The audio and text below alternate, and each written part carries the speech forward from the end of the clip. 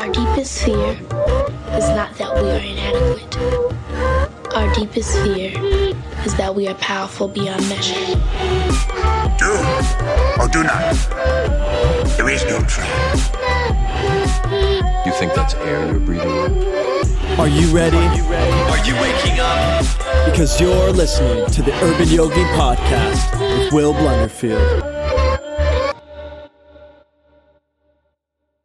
Good day. You are listening to episode 88 of the Urban Yogi Podcast. My name is Will Blunderfield and I'm your host.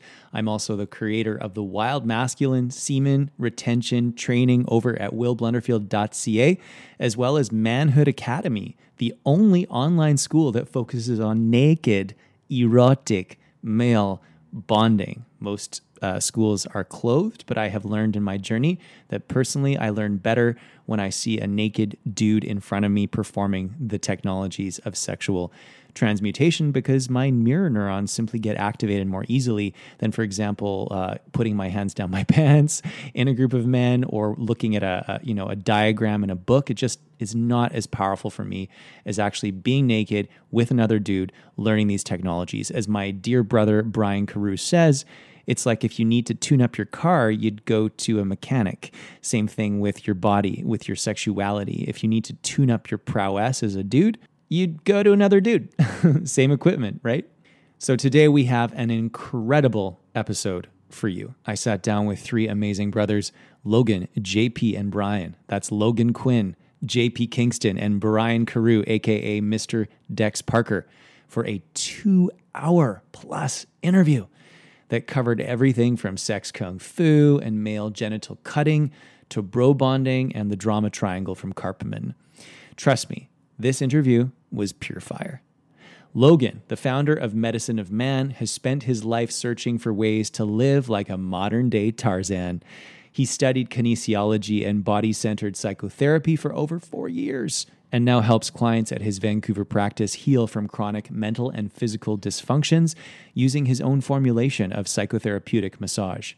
JP Kingston, a transformation and holistic lifestyle coach, has worked with thousands across the world to reclaim and rewild their primal power through sexual alchemy, primal movement/embodiment, nutrition and detox, breathwork, and subconscious rewiring.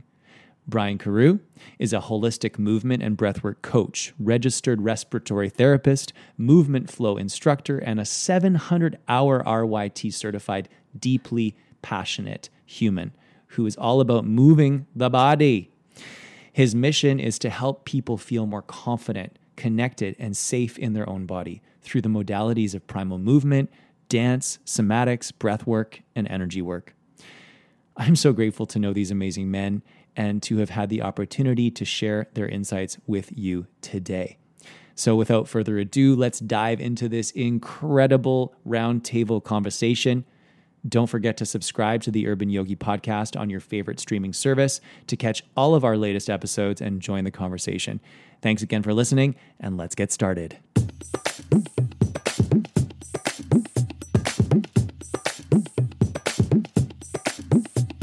So I am here with some amazing friends, Brian, JP, and the one and only Medicine of Man.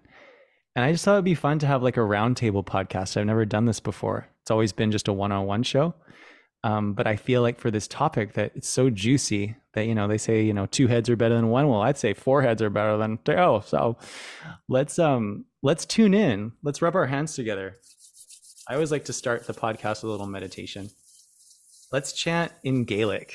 Gaelic is the language of my ancestors. So you can just bring your hands to your heart. We'll say, I bow to the light within, and reminding ourselves that in many cultures, the penis is actually called the pillar of light. So I bow to the light within. Sounds like this in Gaelic. Bimi akrama chrishantalis hanam. And don't worry if you don't get it perfect. It's really the intention and just vibrating your loins that really matters. Here we go. Bimi akrama chrishantalis hanam. Inhale. Suspend the breath, pull up on the anus, the sex organ, the navel. smiling up into the pineal. And exhale, making the heart sound, HA. Beautiful. So there's just something, ever since I quit alcohol, my life has shifted in so many positive ways. And it started with Purium. JP and I are brand partners for a superfoods company based out of the States called Purium, which means pure and premium. Yeah, I just had my power shake. And actually Logan drinks Purium too. And I sure do. It's so juicy, right? And the combination of quitting alcohol May 3rd, 2020, then flooding my body with superfoods and detoxifying from glyphosate, I just started to feel like better than ever. And I realized that if I just stack moments that get me high throughout my day, my psyche doesn't really want to drink anymore. Like I haven't really had any cravings. Like people were drinking last night at the party. I was like, that's fine for them, but I wasn't like desiring to have any. So I just want to ask you guys, like, how has sexual kung fu impacted your vibration in your life? And when did you first discover the power of sexual energy? How about we start with Brian? Oh, this is a great question. For me, or how has it infected like my relationship to substance? And then Yeah, like how is it? And when did you first? Because I feel like you've been in touch with your sexual energy for a while. Mm-hmm. What is that interplay like for you? And you use substances, I feel, very responsibly. I feel like you don't abuse them like some people do. So does sexual kung fu influence that in any way, or knowing yourself sexually, does that influence your ability to like manage your substance use in a way that's life-giving? Mm-hmm. I'd say, I mean, sex was like something I abused for many years. I was Me too. Just wanting to have any type of sexual interaction, and always not always, but very often I was out of integrity. It's like the excitement of it, the thrill of it, the dopamine, the taboo-ness of it. So sexual kung fu, first and foremost, brought me into deep integrity and taught me that I could give myself this energy and this love and this vibration. And then in regards to substance use itself, like I've always been really explorative, and I do have like a good relationship with substance use now. I don't have any sort of worry or like that I'm, in the shadows of it, or like addiction. But I would say like the thing that helped me with the most was just the longing, the lust for sexual energy, and how I would compromise my integrity and get myself in maybe not safe situations, pardon me, or interacting with humans that just left me feeling hollow. So that's been the greatest relationships it serves. Like I feel like unwavering in my sexual integrity, and that's like shown up in my partnership. And I used to be like open and polyamorous, not saying that that's bad, but that was like this work shifted me into now having like a divine union partnership where I'm like committed and I want to be with this one woman. So that's what it's been for me. Yeah, that's beautiful, Brian. How about you, JP? I'm going to let JP speak. I just have to open up a window and get some cross breeze. Yeah, for me, I would say a lot of my journey with substances really diminished as I started using Purium. When I started really like detoxifying from my body, I was getting out into nature a lot. I was exposing my genitals to the sun, and I just had this like, I didn't crave, I didn't desire alcohol. I was smoking cannabis every single day for, 16 years of my life, and eventually got to a point where I was like, oh wait, I'm good. Like I'm good. I don't need this stuff. And I hadn't really been exploring sexual kung fu to the depths that I do now, especially with you and what we teach in our classes. But I had been like working towards that and starting to understand those practices. And just by using the superfoods, detoxifying, and starting to look at sex in a different way, I found more self-love within myself and not needing to utilize substances. And now I have a really beautiful relationship with it. Like I enjoy a glass of tequila. And I actually did have a little bit of cannabis last night. I took one little puff, and it was a nice little shift of consciousness that I was like, this is cool. But at the same time, like it's not something that I desire anymore, because I feel just so good within myself. And last weekend I was at a party, and there was so much sexual energy with this burlesque show, and I was just able to really drop into myself and share my own sexual energy in a safe way without any alcohol. And so and a lot of people were the same way. And so yeah, for me it's really been big part of it is detoxification and then finding my own self-love with these practices. Totally right. I call it Yeah. my 3 S's: superfoods, semen retention, and sex transmutation. Mm-hmm. And it's great to be in your body in a way that feels juicy. And it's like Salvador Dali says, I don't do drugs, I am drugs. Like I don't do lust, I am erotic. Mm-hmm. And as you had that experience at the party, then people just come to you and you don't feel like you need anything from them necessarily. You kind of just are you're bringing the energy to the party that you want to bring. Absolutely. It's very powerful. Thanks for sharing, JP. How about you, Medicine of Man? Logging in on the business account here. Nice. I feel like I came to sex kung fu in a very different way than all three of you guys did, where I didn't know anything about it until I met you, cold dipping. But it was very similar to an experience that I had in my 4 years of studying body-centered psychotherapy in a postgrad program, where what you guys are describing with the ease of being in your body, for example, like JP, you were talking about being at this party last week and that the high sexual energy, immediately I could feel part of myself being like, oh, would I have reclined from that? Would my body have shied away? Maybe 6, 7 years ago, but not since encountering sex kung fu and body-centered psychotherapy do I have that practiced relationship with my body to go, I have the stability and the grounding that it's safe for me to engage my own sexual prowess in these events or in a connection, or if it's with a client, I'm dealing with like sexual transference and how that can guide us safely if we acknowledge it and allow ourselves to feel it into what's actually occurring for those people. So it's just magic. Like I love what you were saying. Like I felt it last night as well a few times where you could easily just be prim and proper and your business person and oh, nice to meet you. But it's so much juicier to just let yourself be there in an honorable way without needing it to be reciprocated or for anything to happen out of it.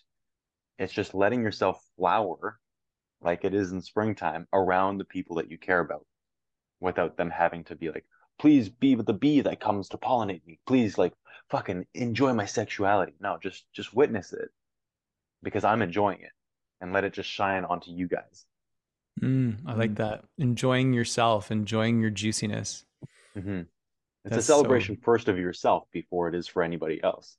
Yeah. Somebody told me self-love is the only love.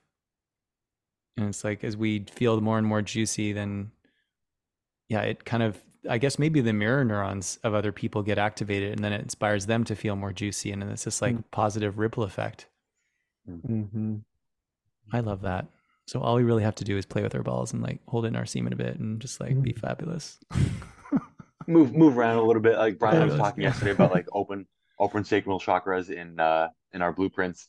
And I was like, as soon as you start feeling it in your loins, other people who have open sacrals, who have the practice, can feel the vibration. They might not even be looking at you, but they feel your hips moving across the room. And you're like, let's go. Oh yeah. I was feeling it last, like I was feeling this beautiful life-giving vibration in the castle that we were in last night. It was really cool. I was like, oh my God, this is like drugs. I wasn't even on drugs. It was just I was on a bit of kratom, but just the vibration that was being created by all these open-minded and open-hearted humans was lovely to be in. Totally. What were you going to say, JP? Oh, sorry. Go ahead, Ryan. I just want to say quickly on the note of alcohol, like I think it's great to mention that a lot of people lean on alcohol, especially to supposedly enhance the sexual experience. And I found that sexual kung fu there's no experience greater than my sexual, whether it's solo or dual practice, meaning by myself or with someone else. Now that I have this resource that I've like come to understand how to cultivate this, like it's like there's no comparison.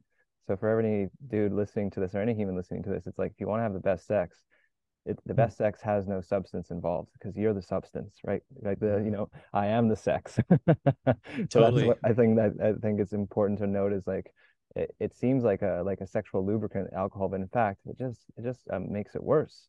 It Yeah. doesn't allow you to tap into your essence. Yeah, and I was finding it was making me have sex with people that I would never in my wildest dreams be intimate with sober. Mm-hmm. Yeah, And then you feel so bad the next day, and I feel like it pokes holes in your auric field. And some people are able to use it in a responsible way, but it really has, let's face it, it has destroyed the lives of countless humans. I feel And like there's, people are using it to like decrease the muscular armoring so that they feel comfortable enough to engage what little life force is left available to them, rather than allowing whatever muscular armoring is there to make them feel uncomfortable in the connection. And then by virtue of speaking and connecting to each other, allowing that connection to de-armor you and increase sensitivity rather than just numbing it so right. you can fill what small cup you have left. Mm. What needs to happen is like the stimulation and connection of going, oh, you've got a lid on top of one of these love vessels in your body. Let this connection slowly build the trust that you can open it and let me fill you. Alcohol just pretends like it's not there, just gets rid of it.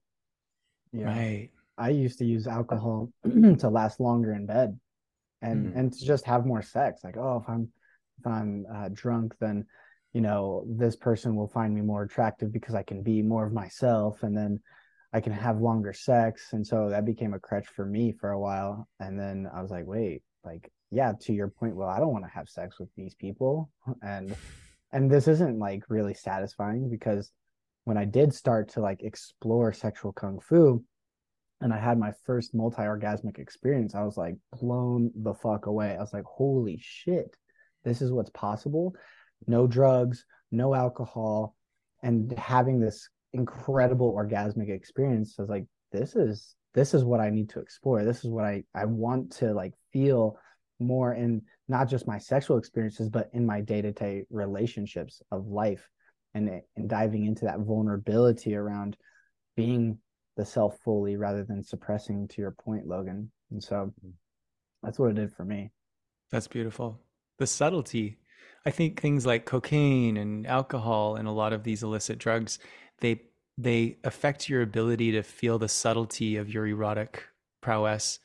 To be able to walk down the street instead of lustfully going after a woman or a man that you see, like really wanting them, having the subtlety to just inhale their extra yin or yang. So it's not vampiric. You're just appreciating them and inhaling their extra yin energy. And then you're exhaling as they walk by, gifting them your extra yang energy, and feeling those subtle aspects of sexuality get really dampened down through drug use. I found things that help me get more subtle are things like Kundalini yoga, semen retention, spending lots of time in nature, and sunning my balls. And spending enough time around your bros, trusting each other. That's been a big factor for me. The coming from it as falling into it by surprise. At first is like this big wall coming up, like, what the fuck are these guys about? What is it? What are we doing here? To over the years, like, oh, this is no different than a sports team. We're hanging out in the locker room. Mm-hmm. But now we're actually talking about and acting on the things that we're most ashamed about. Mm-hmm. Rather than just kind of like, covering yourself up in the locker room, talking to your boys about the recent hockey game. You're actually completely nude and helping each other to feel your full vitality. Mm-hmm. That's just it. And there was a fellow in our 5-day bro bonding challenge, self-pleasure challenge, and he spoke at the end, and he was talking about how he gets it now. And there's so many times when he was hunting with his bros, while the women were back home, and he felt that there was this sexual energy that wanted to be expressed, or sort of a bonding desire, but he didn't act on it because he didn't want to be seen as gay or weird or strange by his friend. But then he realized it's actually written in his DNA. It's written in men's DNA to have this like broy platonic comfort type of desire to connect through the pelvic consciousness, the testiculum.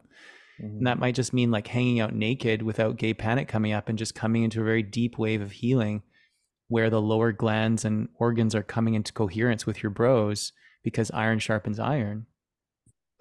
Totally. I love this kind of topic of kind of talking about like, do we allow the sensation in or do we numb it? And a lot of people, or let's say men, that it's like they don't know what to do with it, right? They haven't been given the tools or the systems or the approaches sexual kung fu is how to handle the power of these subtle energies. And just the other day, I made a post about like how dudes can last longer and satisfy their woman more. And one of the tips I offered was presence. And someone commented and was like, well, yeah, but if I'm so present, I'm going to feel everything and then I'm going to get too close. And it's better if I like distract myself. And I'm like, and my rebuttal to that is like, why not learn how to master those intense sensations?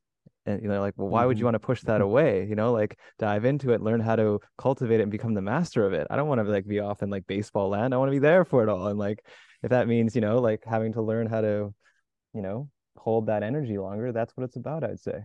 Yes. And I think it's easier to hold that energy when we give ourselves permissions as humans to be primal in our expression. I see modern humans like cage animals, like little chihuahuas. And when we're allowed to scream and hit pillows and, scream into our hand, if you're in an apartment, you don't want to, like when we give ourselves permission every day to feel and express those emotions, then it's easier to master them. Wouldn't you say? Absolutely. Logan, can you 100% talk agree. about that primal exercise that we love so much where you're biting the piece of meat and fucking the brick wall? I feel that would tie into this. Absolutely. I love that you use that cue. I saw it the other day when you reposted one of the old videos. Yes. The exercise in particular that Will's talking about, call it biting tiger. It's really an exercise to blend the aggressiveness of the jaw and the pelvis together. So they mirror each other developmentally in how the embryo grows. So neurologically, there's a lot of connections between the jaw, the eyes, the lips, the sensitive organs of the face, and its connection to the world. So it starts with like suckling the mother's teat, for example. To the degree you can feel comfortable and soft through the lips and the jaw and really open the esophagus and the trachea is the same degree you can open through the pelvis. To the degree that you can allow yourself to feel your aggression in your eyes and your jaw is the degree of aggression you can feel in the pelvis. So this exercise of biting tiger, I'll back up a little bit here. I'll take the earphones out. Hear me? Yep. Yep. Okay. So biting tiger starts with either one or the other of opening the jaw to the sky and opening the eyes wide and then biting forward into a chunk of meat.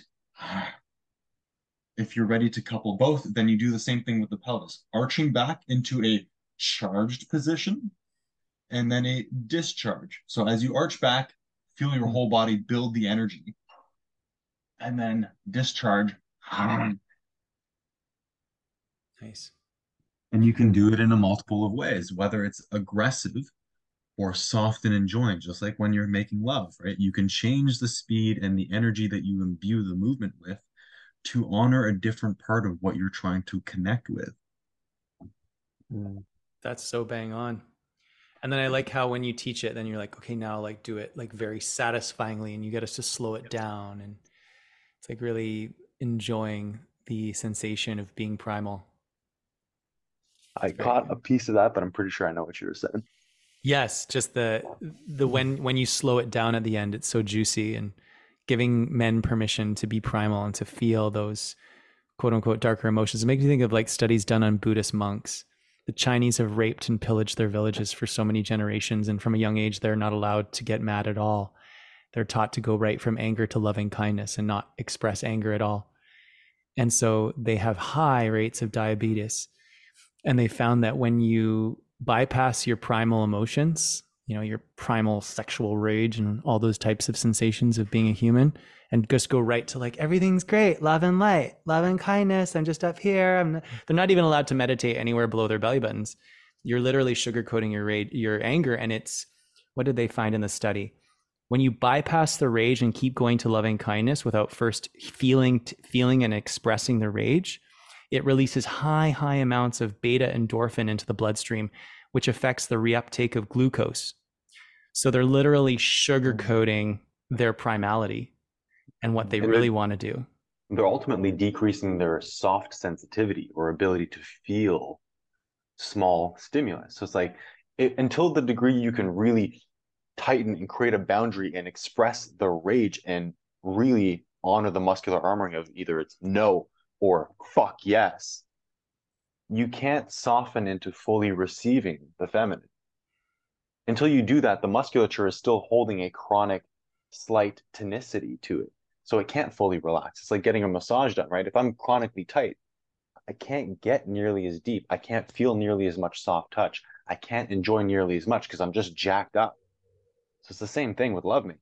If you have not expressed your primal rage, it's going to be very difficult to feel safe enough in your body to really soften, which I think is what you were talking about, Brian, with like these guys being of two minds of like, well, I don't want to be fully present with this because Mhm. there's just too much for me to unpack here. So it's best to just numb it. And they just haven't, most people haven't, I don't know if you, oh yeah, like, most people haven't gone to the places, right? Like we were talking about, if you want to master something, you have to feel it, you have to experience it. So there, I see there's two paths. There's like this suppression path, which is like, I'm not going to go there because that's not of divine or light, but it's all divine, you know? So it's like we have two choices. Do we want to go into it and embody it in order to transform it? And, you know, like go to those dark places and like become the real alchemist? Or do we want to, yeah, like subvert and like push things away? But then there's a cost that comes to that, right? Like we don't have a relationship with that now, I would say. So yeah, it's like a lot of men who can't be present, I would say, is because they can't be present with themselves. They don't have that level of presence with their own processing, and they're not willing to see the beast and the boy and all the you know, the dark aspects that we don't want to see. But when you see those parts, then your level of presence and compassion is like it's felt when you've done that work in the presence of others. I love that. And I I love think a lot of, oh sorry, go ahead, JP. I was just going to say, I think a lot of people desire to like be happy and to live in bliss and ecstasy, right? And we can only do that to the degree we go deep, we go down into those primal emotions or that anger and that, yeah, that expression. And so when we suppress that, to all of your point, we are unable to go to that, the highest point that we desire, that most humans desire. And so this work has allowed me to really express these like primal emotions, this primordial sense. And then I can feel, I just like feel in my body just this juicy energy, and I can express myself and be seen in ways where I was like really scared to be seen in beforehand. And I see it with a lot of the men that I work with. They're like, wow, like I finally feel like I can really express myself through the simple practices of biting meat. And a lot of people have a hard time doing that. There's a lot of men that I work with. They're like, it's hard for me to express my primal rage. And we go deeper into that. We explore that. And a lot of it is like trying to put on this facade of like, everything's okay, it's good. But the more that we do that, we just suppress our emotions. And if we're not expressing our emotions, what's happening? We're depressing, turning into depression. So the key to depression is expression. Amen. Yeah. I think that's like why it's so key for us to be doing this in community and in group, away from our own individual sexual interactions, to get the practice, to get the guidance. It's like sometimes the very first flight of these big peak states of a new sexual feeling carries with it a whole bunch of baggage from the shadow that needs to be expressed first before you can really get in touch with what your true sexual desire is, not the manipulative surface level gunk that is on top of this beautiful lake. So being with other men, doing this, gives you a chance to like see what's underneath these new sensations, unpack it, get to know where your true self is in there, and then go and apply it in a safe way, rather than stumbling through relationships and, you know, your sexual history, putting damage out to your own body and to other people. I love that. And I love how Brian says, like, if your car needs a tune up, you go to a mechanic. You know, if your manhood needs a tune up, you go to another man. And this is an ancient thing that the warriors would do. I remember, JP, one of our first lives, you were saying how you had a dream where your balls were being cupped by one of your bros, and you realized it was this ancestral thing that had happened for generations before the Matrix took over. Yeah. It's Yeah, such I had thing. dreams where I like my balls were being squeezed, and I would wake up like, what the fuck is that? Like, is this like something like that I should be afraid of? And then we started diving deeper into this work. I was like, oh, that was like a greeting. It was like, hey, I see you, I feel you, I hear you. Let's go. Let's do this work together. Yeah. Aubrey Marcus has been talking about that with Dr. Bush in his podcast. One of his friends went to live with a tribe in Papua New Guinea, and they got him to get naked and cupped his balls when he arrived. And he's like, "What's happening?"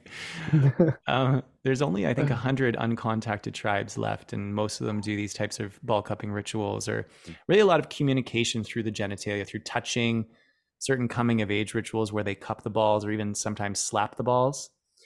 So there's the balls and the penis are very much involved in coming of age rituals and ceremonies in general in tribes that have yet to be fully co-opted by the dominator system. So we're just one of the bringing reasons for circumcision, right? Yeah, different ways of cutting men off from the part of the body that makes them wild and free. And So if that you they weren't can be more dedicated to the family. yeah, it's a way of kind of taking a bit of the pleasure potential away from the penis, and I think energetically cutting men off from, and physically from the penis is a way to control them. I think there are ways to, like through massage and certain rituals, to kind of bring the power back to the penis. I've noticed that most of my clients are circumcised because most are in the States. But if you weren't circumcised, you were probably prematurely forcibly retracted. Most people don't realize there's something called the hymenal membrane that keeps the foreskin actually completely fused, just like your fingernail is completely fused to your finger. And that membrane does not go away until you're anywhere from age 6 to sometimes 20 years old. And so a lot of people don't realize it's not just a little snip. I was getting in hot water with this trans activist recently, and they're like, "It's just a little snip." I'm like, "You don't even have a penis, like, shut up." And I didn't mean to be like mean, but I was fed up with these people saying, "Oh, you're anti-Semitic for being against male genital mutilation." I'm like, "Are you against female genital mutilation?" They're like, "Of course, I'm having somebody on my podcast to talk about that." I'm like, "Well, then you're anti-Islamic," because the preponderance of countries that practice female circumcision are Muslim. So it's completely besides the point. It has nothing to do with religion and everything to do with bodily autonomy. But there's many different ways that they wound us in the roots, and it indoctrinates us as little babies into the trauma-based mind control system. So the premature retraction, if you weren't prematurely retracted, if you weren't circumcised, you were probably sexually abused by a priest or some caregiver. I think 90% of all the dudes that I coach were sexually abused in some way. So there's definitely or at least 2 out of the 3 for sure of being circumcised and abused, being forcibly retracted. Yeah, I think there's also an element there of like going back to what you were saying earlier, Brian, about some men wanting to create a limiter on the complexity of sexuality. In some ways, it's probably tied to why circumcision was used in some of these cultures. Robert Bly writes about this in a few books where I was alluding to earlier. Circumcision is used as a way to cut the men off from their full enjoyment so they can be better dedicated to the family, which is further trying to embody the masculine archetype in an immature way. It's like, how can I create a smaller vessel that's more effective? Or as opposed to just accepting that you have a fucking big vessel and it's really complicated. And to really be a man, you're going to have to go into all of it successfully. Instead, they'd choose to literally castrate off a part of the body and psyche, trying to speed up that process. Oh yeah, I think the age we come from too. You got to think of well, I'll put a little bit of context here. I'm reading lots about the Yuga cycles, and we just came from. I mean, for those of you who listening don't know what that is, it's just like our Earth gets closer to the center of the galaxy and further away. It's a huge electromagnetic field. There's a lot of, you could say, vibrational information, and we just came out of an age where people thought that dense matter was it. That's it. So the manipulation of dense matter and also like deep acceptance of like, oh, I'm a poor farmer. I'm just going to be a poor farmer. So there's a lot of just like listening to the system, bowing down to it. Oh, I have to do this thing if I want to be this type of person, on the note of like circumcision and insane practices. But now we've come to a place where we know that energy, everything's vibrating. People are like, actually, maybe I don't have to do this fucking insane thing that makes no sense. Like maybe I don't need to eat cereal from a dude named Kellogg's who is castrating children that has literal like actual metal in the cereal. Maybe I don't have to do these things anymore. So, like people are starting to question like, what's the point of this stuff? Why is this even happening? Why are we cutting something that evolved on my body with an intention and a reason? Exactly. And for all those men who have been genitally cut. I mean, I teamed up with a guy who specializes in foreskin restoration, and depending on how tight the circumcision is, there are ways to stretch the remaining skin, and it takes commitment. And then there's a company called Foregen, FOREGEN.org. And they've graduated to animal trials. They're basically growing men's foreskins on the backs of sheep right now. So they're able to do that. Then the next trial will be human trials. And some of my students have signed up to be the guinea pigs in the human trial. And they're basically using stem cell technology to regrow your literal foreskin, like your blueprint of the foreskin. So we'll see how that goes. They're predicting within 10 years, they'll have that technology available. So that's interesting. It's like, if you were genitally cut and you want your foreskin back, would you go for that? And yeah, it would be interesting to see what that actual procedure is. And it's very, very interesting. That is interesting. Something to contemplate. Yeah. Like, I don't know. I mean, it happened, and it's like, do I need it to go back?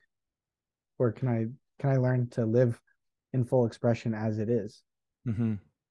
It's like, perhaps there's some divine reason for why you ended up getting cut that is necessary for you to fully be actualized. Like that wounding is necessary for your soul in this lifetime.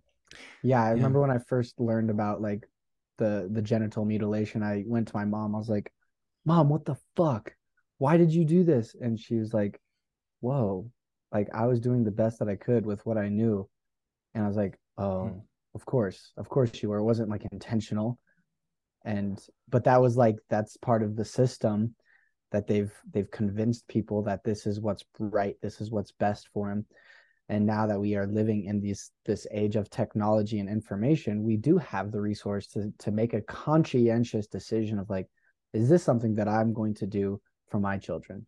And I think that's what's really powerful about this work and this holistic bound of wellness that we're all a part of, is like, now for our future generations, we can make much more conscientious decisions for the rise of the future generation, the future leaders.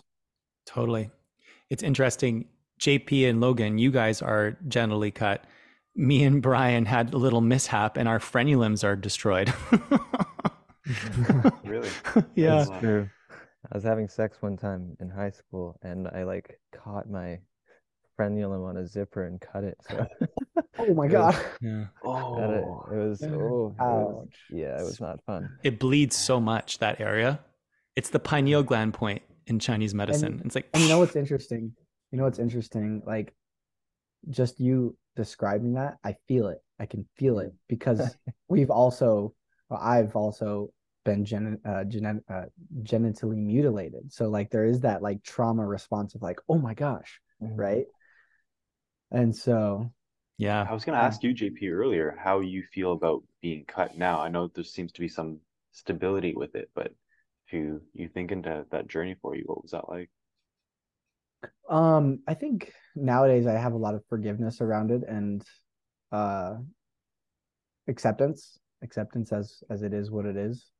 And learning how to manage like the high sensitivity. There is like a lot of sensitivity there. And so learning how to manage the sensitivity with the lack of sensitivity, and like just different regions of the penis. It's been a journey to like, to practice and master. It's really interesting. In my research on male genital cutting, some cultures and times and places, it was done to the slaves as a way to emasculate them and take away their pleasure. And even rabbis, the initial circumcision was just a tiny little bit off the end. But in ancient Greece, it was considered barbaric to expose your mushroom publicly, yet nudity was a huge aspect of their society. All the actors, all the athletes, all the warriors, they would always be performing and training naked. And so the Jewish dudes wanted to participate. But in order to do so, they would stretch their remaining foreskin and they would hang weights from it so that they would look Greek.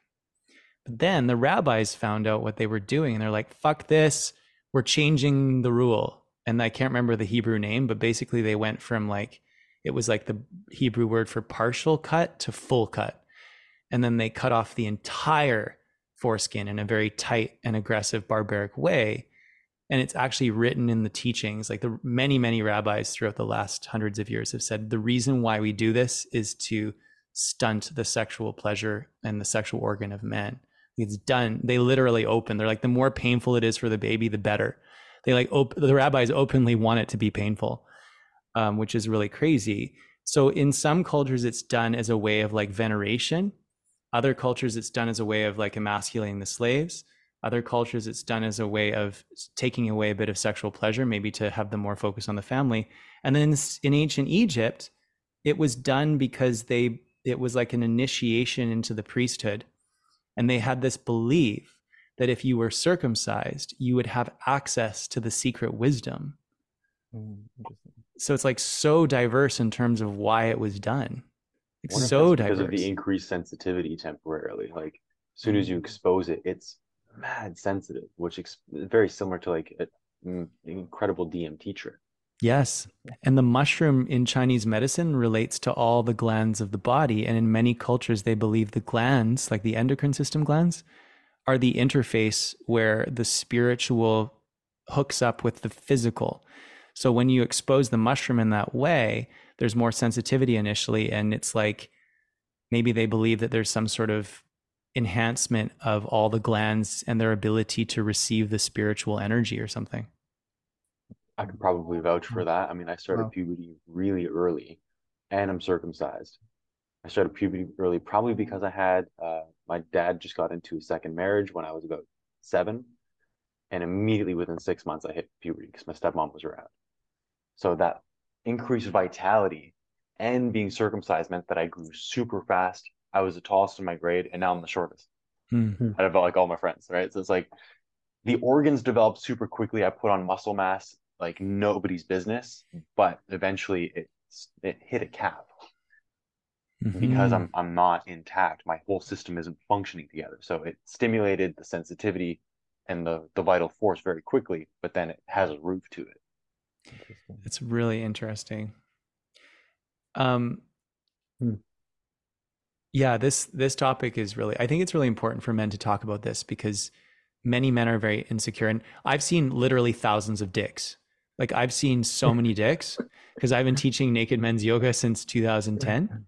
So like all the dicks that I've seen, it's like I've seen so many like circumcisions, right? Because you're like in Warrior One, there's just all these dicks flopping in front of you, and you're just like, okay, there's a dick, and like it's like whoa, like there's like skin bridges, you know, where the circumcision didn't heal in the way that you might be ideal, and so there's like these skin bridges somewhere along the mushroom to somewhere along the shaft. There are these elastic bands of skin, and you can literally like put your fingers between them.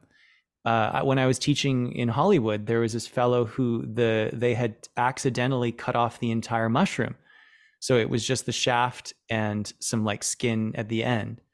Oh, wow. And later on, because he was following me, he reached out to me and he's like, I think I have some trauma around my circumcision. And I was like, perhaps, you know, it's like, that was the worst one I'd seen. But I would say 80% of all circumcisions that men have had are what most people would say, oh, that's a certain kind of a botch.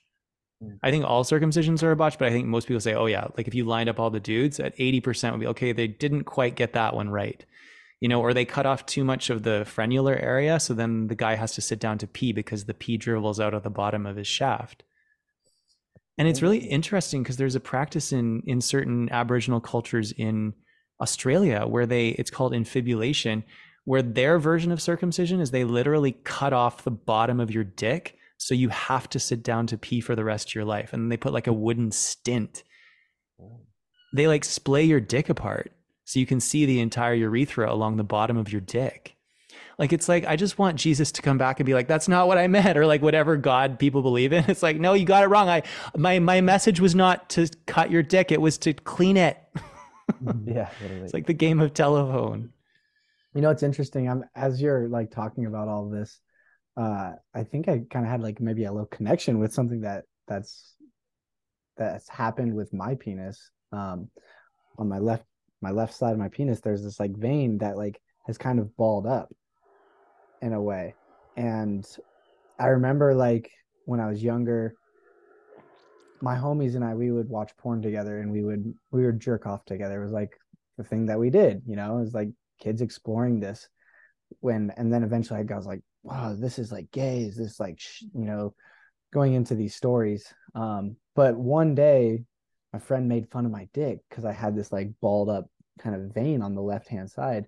And now that you're saying this, I'm like putting it all together, like, oh, that's probably from like a snip that like, I don't know, manifested this different formulation of it. So, yeah. Anyways, I was going to say really quick on that note, man, JP, I like that you brought that up because I think like one of the importance of our work and revealing ourselves to each other is so we can be like, hey, all dicks have uniqueness and they're all beautiful in their own. And like some of the most healing work I've done with men is like look at their dick and be like, you have a beautiful dick. And they're like, yeah, JP, you've got a great cock. Thank you. Yeah, it's a really nice mushroom. And you do too, Will. Thanks, bro.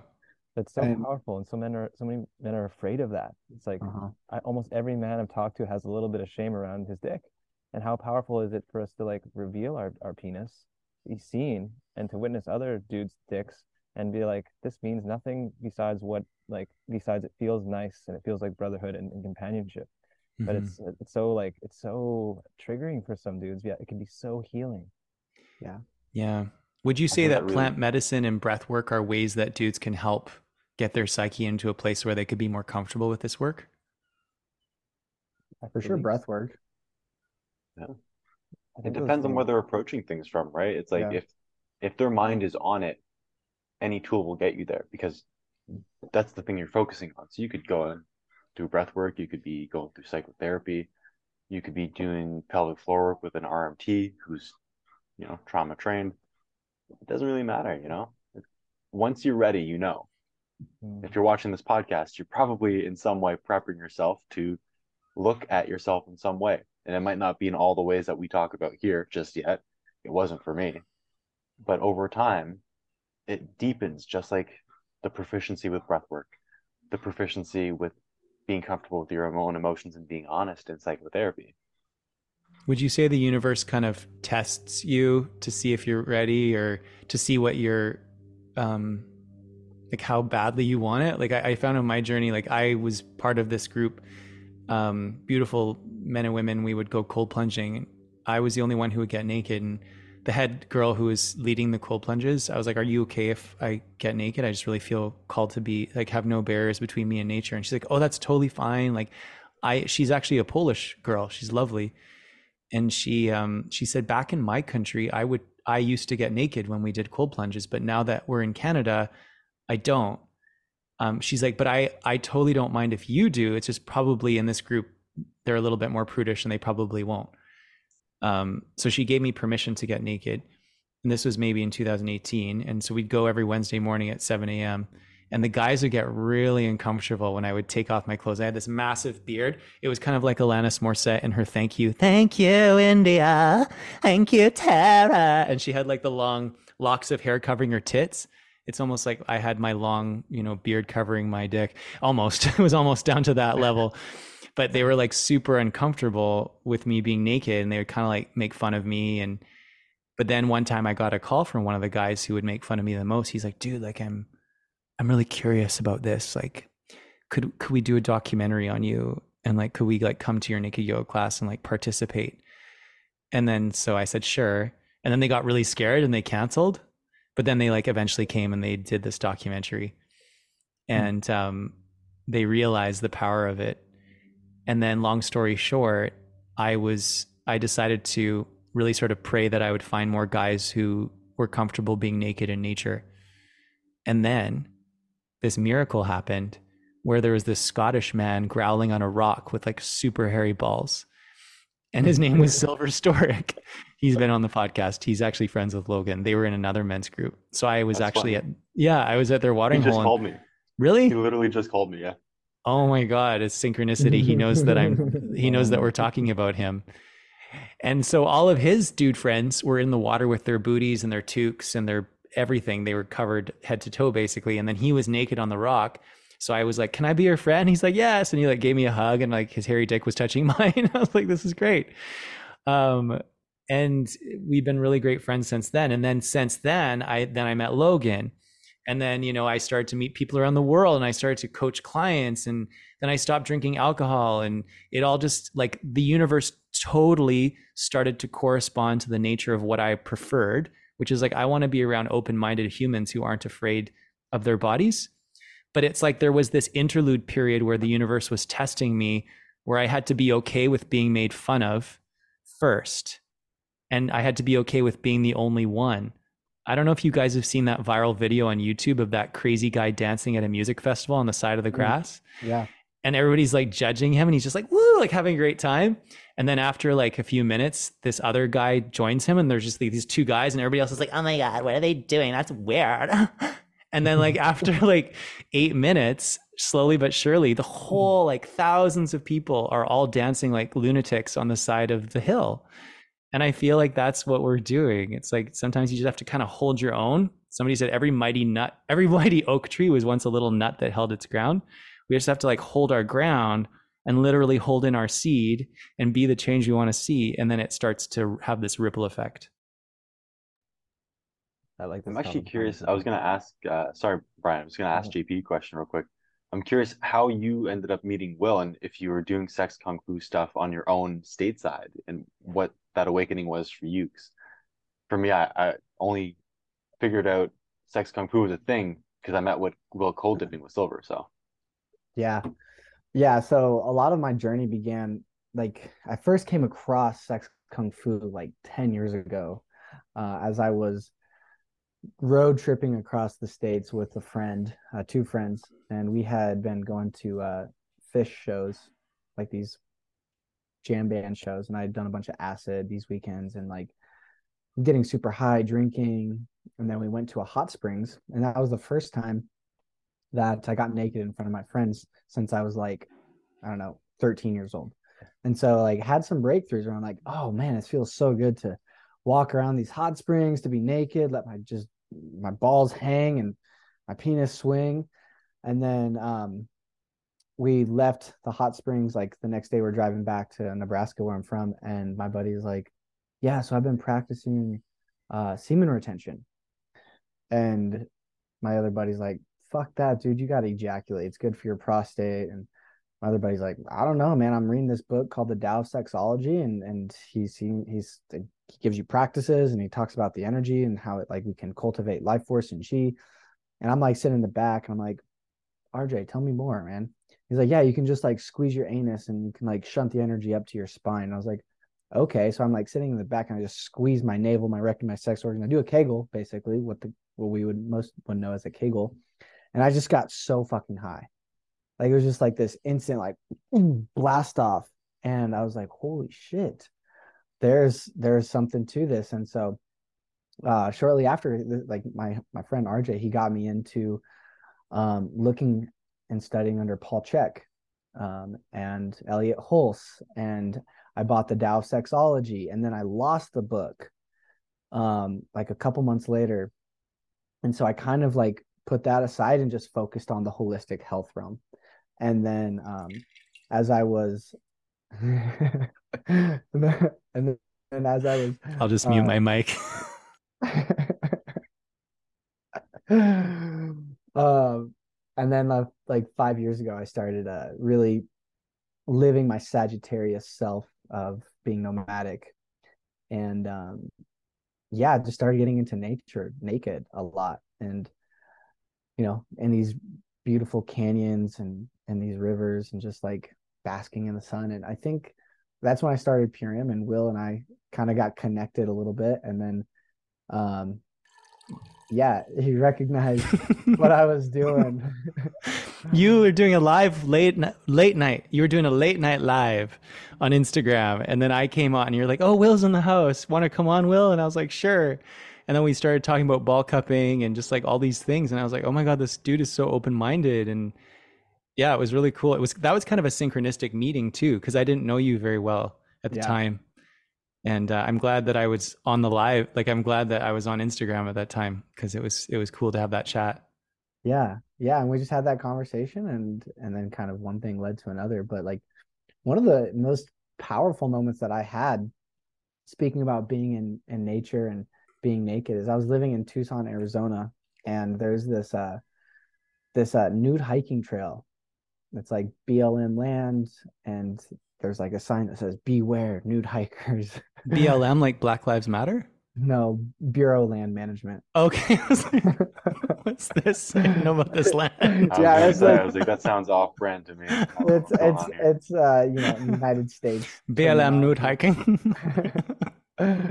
And so I'm like I'm in this it's like goes down to this river basically, and there's this big beach that people hang out on. They just sunbathe naked, and I'm uh I'm on the beach, and I'd gone down there a couple of times, kind of like hung out in the corner by myself with my girlfriend at the time, and it was just her and I. And then this one guy comes up over this like waterfall, and he's just wearing a flannel and hiking boots. And he comes up, he's like, "Oh, it's so good to see some young people here." And he's like, "Yeah, you've been coming a lot." I'm like, "Yeah, a little bit here and there." And he's like, "Cool. Well, there's some beach games. You wanna play some beach games?" He's like, "You can play some bocce ball." I was like, "That's okay, man. Like, I'm good. I'm good." So I went and just sunbathed by myself, and he came back over like 20 minutes later. He's like, "You sure you don't want to play some bocce ball?" I was like, "Fuck it, dude. Let's play." Never played bocce ball. I'm just butt naked. He's got his flannel on, and I learned bocce ball, and I had one of the most like enjoyable moments of my life, where I'm just laughing playing this game, which I end up learning that it's a Roman game. So there's kind of all these like synchronicities of like Roman times, and just being naked with my bro. And it really like it stimulated this thought, because I had been watching a lot of Will's work. I'm like, wow, this stuff is fucking powerful. Like when I can just be myself, look in the eyes of another man, we're both naked, and just see each other for who we are. Like this is releasing a lot of my own inner mind workings of shame and fear and guilt of being who I am, of being seen, right? And so yeah, and then Will and I went live shortly after that, and then eventually started working together. That's a beautiful story, man. It's like watching how Will got into it, watching how you got into it, and Brian, you individually. To go back to your question, Will, like, how did you get into it? And was it the same way as, I feel like there's so many unique ways people come to this, that for me, it was only because I saw you guys doing this, that you were leading the way, that there was this time where you felt like the outcast and you were calling people in. And had you not done that, me personally wouldn't have had this experience. And it sounds like, JP, you had a buddy who was kind of like you, and your buddy are what Will did on his own, or what Brian may have been doing on his own. So whoever's listening, there's going to be some unique way for you. Maybe that's listening to this podcast. Maybe it's seeing one of our lives talking about it, or go to a new beach. You'll meet some weird people sometimes, but you'll notice something about how you feel that might be curious to you, which is kind of like the crux as to why we all stumbled down this road, is we couldn't help ourselves. There was this hunger for a deeper truth and relaxation in our body, and anything that got in the way of that, there was a tool for it. One of them being sex kung fu, traditional Chinese medicine, breath work. I think this all really ties into with how Will was saying, like, the universe, like, is it pushing you towards stuff? And what I was going to say before is that, like, I believe that, like, the universe is paradoxical. Like, you have a destined path, your highest path, and then you have choice. And when I look back at my path and how I came here, everything was leading me towards this. Like, I was a very hypersexual teenager, but I also understood, like, when I understood the necessity for heart connection at a very young age, but because of lack of education, I got stuck into lust, and I didn't understand that my desire for sexual energy was a desire for cultivating this eroticism. And then, like, plant medicine, I've always had, most of my plant medicine connections, they're very sexual, and like Wachumu was deeply like sexual. And when I met Will, he just like randomly invited me to a naked sex kung fu class, and I was like, this is so yes. I'm hanging weights from my balls right now. This is so yes. And I saw a picture of you, Brian, because we'd met briefly at an audition for an ice cream yoga teacher commercial role. Yeah. But you were all like vegan at the time. You were like totally emaciated. Sorry. No. And then I became vegan, and I went through that stage. But yeah, I saw a picture of you online. Was it maybe you and Vern? You had your arms, you were naked. You could see your bare butts and you were looking at a beautiful mountain. You had your arms around each other and you had your Oh, head like that on his shoulder. yeah, that was actually a friend named Cashin. And then, well, that the timelines are a little bit skewed there because that was like that picture was definitely post veganism. But yeah, I was definitely that was the most. You didn't look emaciated in that photo. Yeah, that was a bit more juicy, Brian. I guess the point I'm trying to make here is like any of those who are listening, if you look back, you can see how life is guiding you, and it's like in both ways, right? We think that it's only like the good stuff that's guiding us. No, when bad shit happens, that's guiding you too. It's telling you, hey, like get back on the road. Like when a crisis happens, that's the most like it's a loving nudge, but it's just a hard loving nudge to be like, hey, you're not like get out of here, go back to the thing you're supposed to be doing. Yes. That Yeah. picture of you, when I saw that, I thought that is a visual representation of what I feel modern men are missing. Yeah. Camaraderie, feeling comfortable in the body, being naked Mm. in nature. And I Mhm. don't know about you guys, but that's always been like I always understood that. Like, and it's like in a sense, like maybe it's different for everyone else, but I always felt very comfortable around men, and like I never like the whole even like labels thing. Like I was like, okay, I guess I'm bisexual or whatever, but I never really understood that either. So like all the stuff that we do now, I look at it in hindsight, I'm like, man, like it was like I feel in a way born to do these things. Like this is very natural, like being with my bros and like that kind of companionship and that love, like that's something that made sense to me.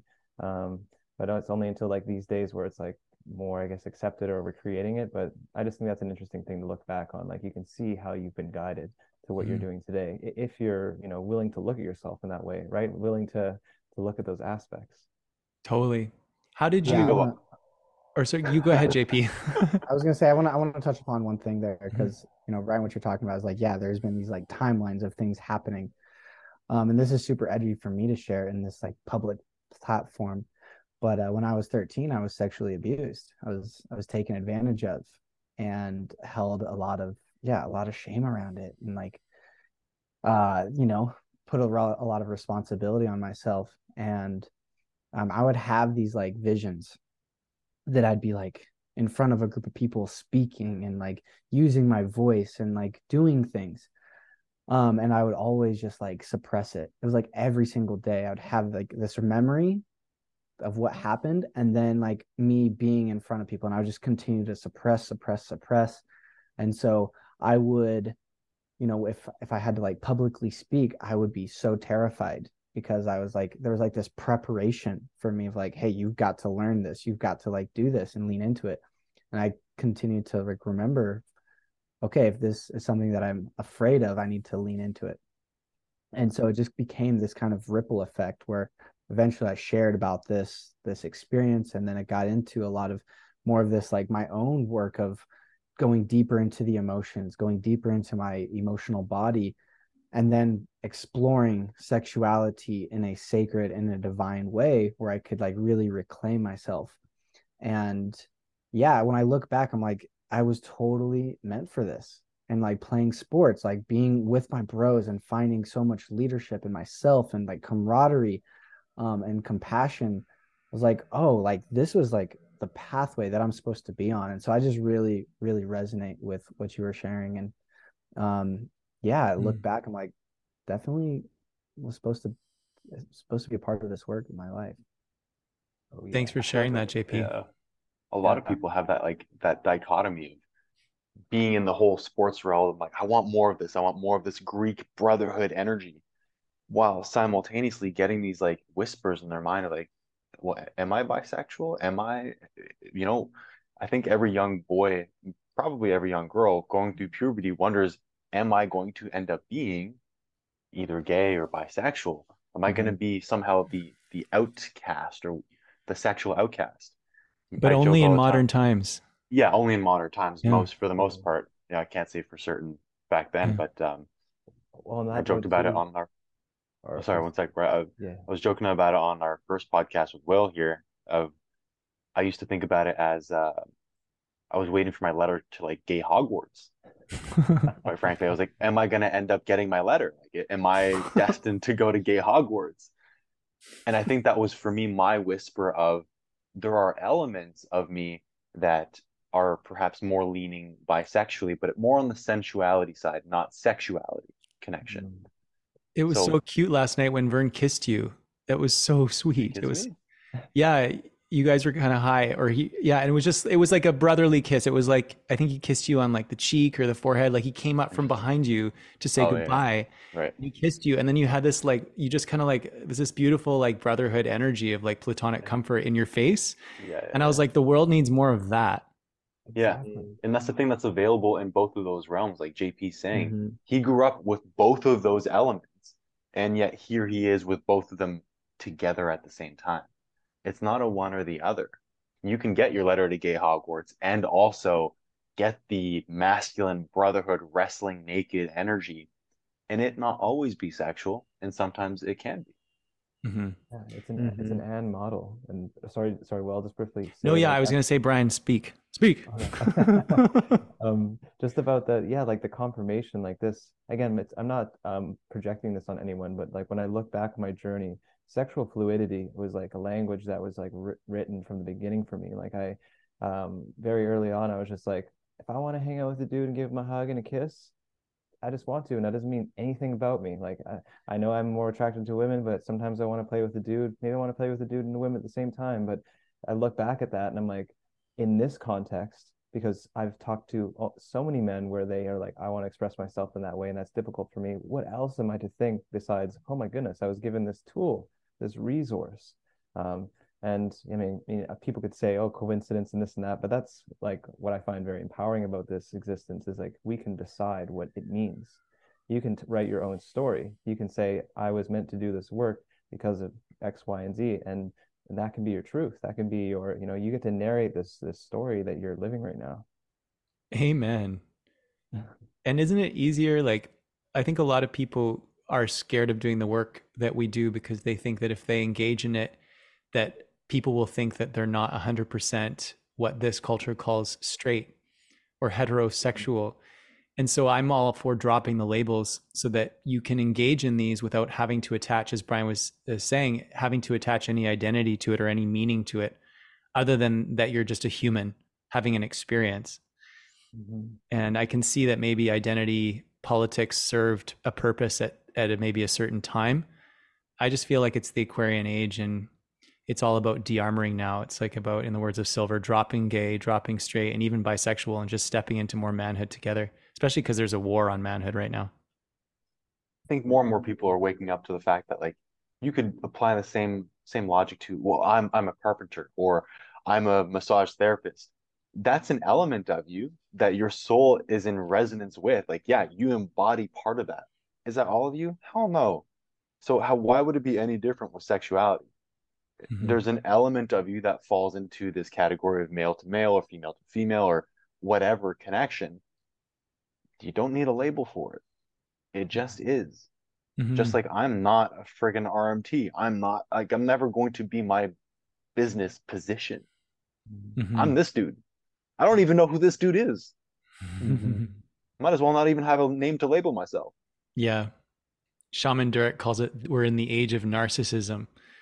People think all of these labels make them so unique. You know, Jewish, gay, crippled, Puerto Rican, and so on and so forth, when really they're all the same. They're just tools the Matrix uses to divide and control us. And then he goes on and says labels aren't free, they come with baggage. There's all these sorts of implied traits and tendencies that you're supposed to take on the moment that you identify with one of these strictures. So it's like, yeah, it's not actually that unique. It's kind of just like a controlled mechanism. Yeah, and I like the analogy of, with sexuality, it's like temperature. There is no hot and cold, right? Like, there is no hot and cold. It's just temperature. There's a hotter, there's a colder for some person. Some people really fucking love the cold. Some people really love the hot. That's all it is. And if you love the hot, it doesn't mean that you going forth and enjoying the hot is going to affect your ability to also love the cold. Absolutely. If anything, it's nice to have both. Yeah, and you get to experience the contrast, and you get to, just experience life more fully, right? I find with a lot of this stuff, like people suffer because they try to find what they are externally, right? Like, what am I? Am I bisexual? Am I this? Like the external pursuit for identification and embodiment. And when you turn that around, you're like, when I connect to myself and live in what my joy is and what it lights me up, because that's the divine like guiding me, then you become that uniqueness. You become everything that you wanted to become. You become your one of a kind, coolest ass expression. But that's what I see a lot in the world is like, a lot of suffering and confusion, whether it's about your sexuality or gender or whatever. It's like you've externalized and internalized an internal process. You're not meant to like, you don't need to like show physically all the things that are going inside. Like when it's done inside, it will beam outside of you. It will be felt. It will be communicated through what you are and how you act and how you speak and every step that you take in life. And it's actually that simple. Totally. But the mind isn't like that. No. And it's hard for people to think clearly these days because of all the poisons they put in the pharmaceuticals and the food. So one of my teachers, Lauren Johnson, who's a senior Universal Healing Tao teacher who taught me most of what I know, he says the key word for these times is detox. And, modern science is showing the gut-brain connection is huge. And when we can get all the poisons out of our system, then it's just so much easier to feel on a glandular level who you truly are and what temperatures you truly prefer beyond the poisoning. If you're filled with atrazine, it's really hard to know what temperature you prefer because it's mostly the chemicals talking. And that's scientifically studied. Not only does it affect the psyche, but it actually affects your penis and the anogenital distance, the space between where your anus starts and your ball sack starts. It's a sign of masculinity development in the womb. There's a documentary on YouTube called The Disappearing Male. And there's just thousands and thousands of chemicals. Cats will sometimes pee on plastic, like computers and different plastic equipment, because when the plastic shines in the sun, it releases the xenoestrogens inside the plastic and the cats can smell it. So they think it's like a female cat. So they go and like mark their territory on it. You ever like leave something plastic in the sun for a long time, like many months, and it almost smells like a woman's pussy? That's a weird smell. It's got this like smell of like kind of like a woman who's maybe been dancing for like 5 hours at a nightclub and the pussy's a little bit ripe. That's what I smell. I'm like, whoa, okay, namaste. Let's go clean up a little bit first, and then we can go down and have some kind of langash. Yeah, so that all those xenoestrogens get leached into our bodies, and JP and I have found something called Biomedic, which is you can use my code Urban Yogi. What's your code, JP? Experience at ishoppurium.com for 25% off. And they did a study on American men aged 20 to 65, and they wanted really unhealthy men, like men who were drinking lots and eating McDonald's every day.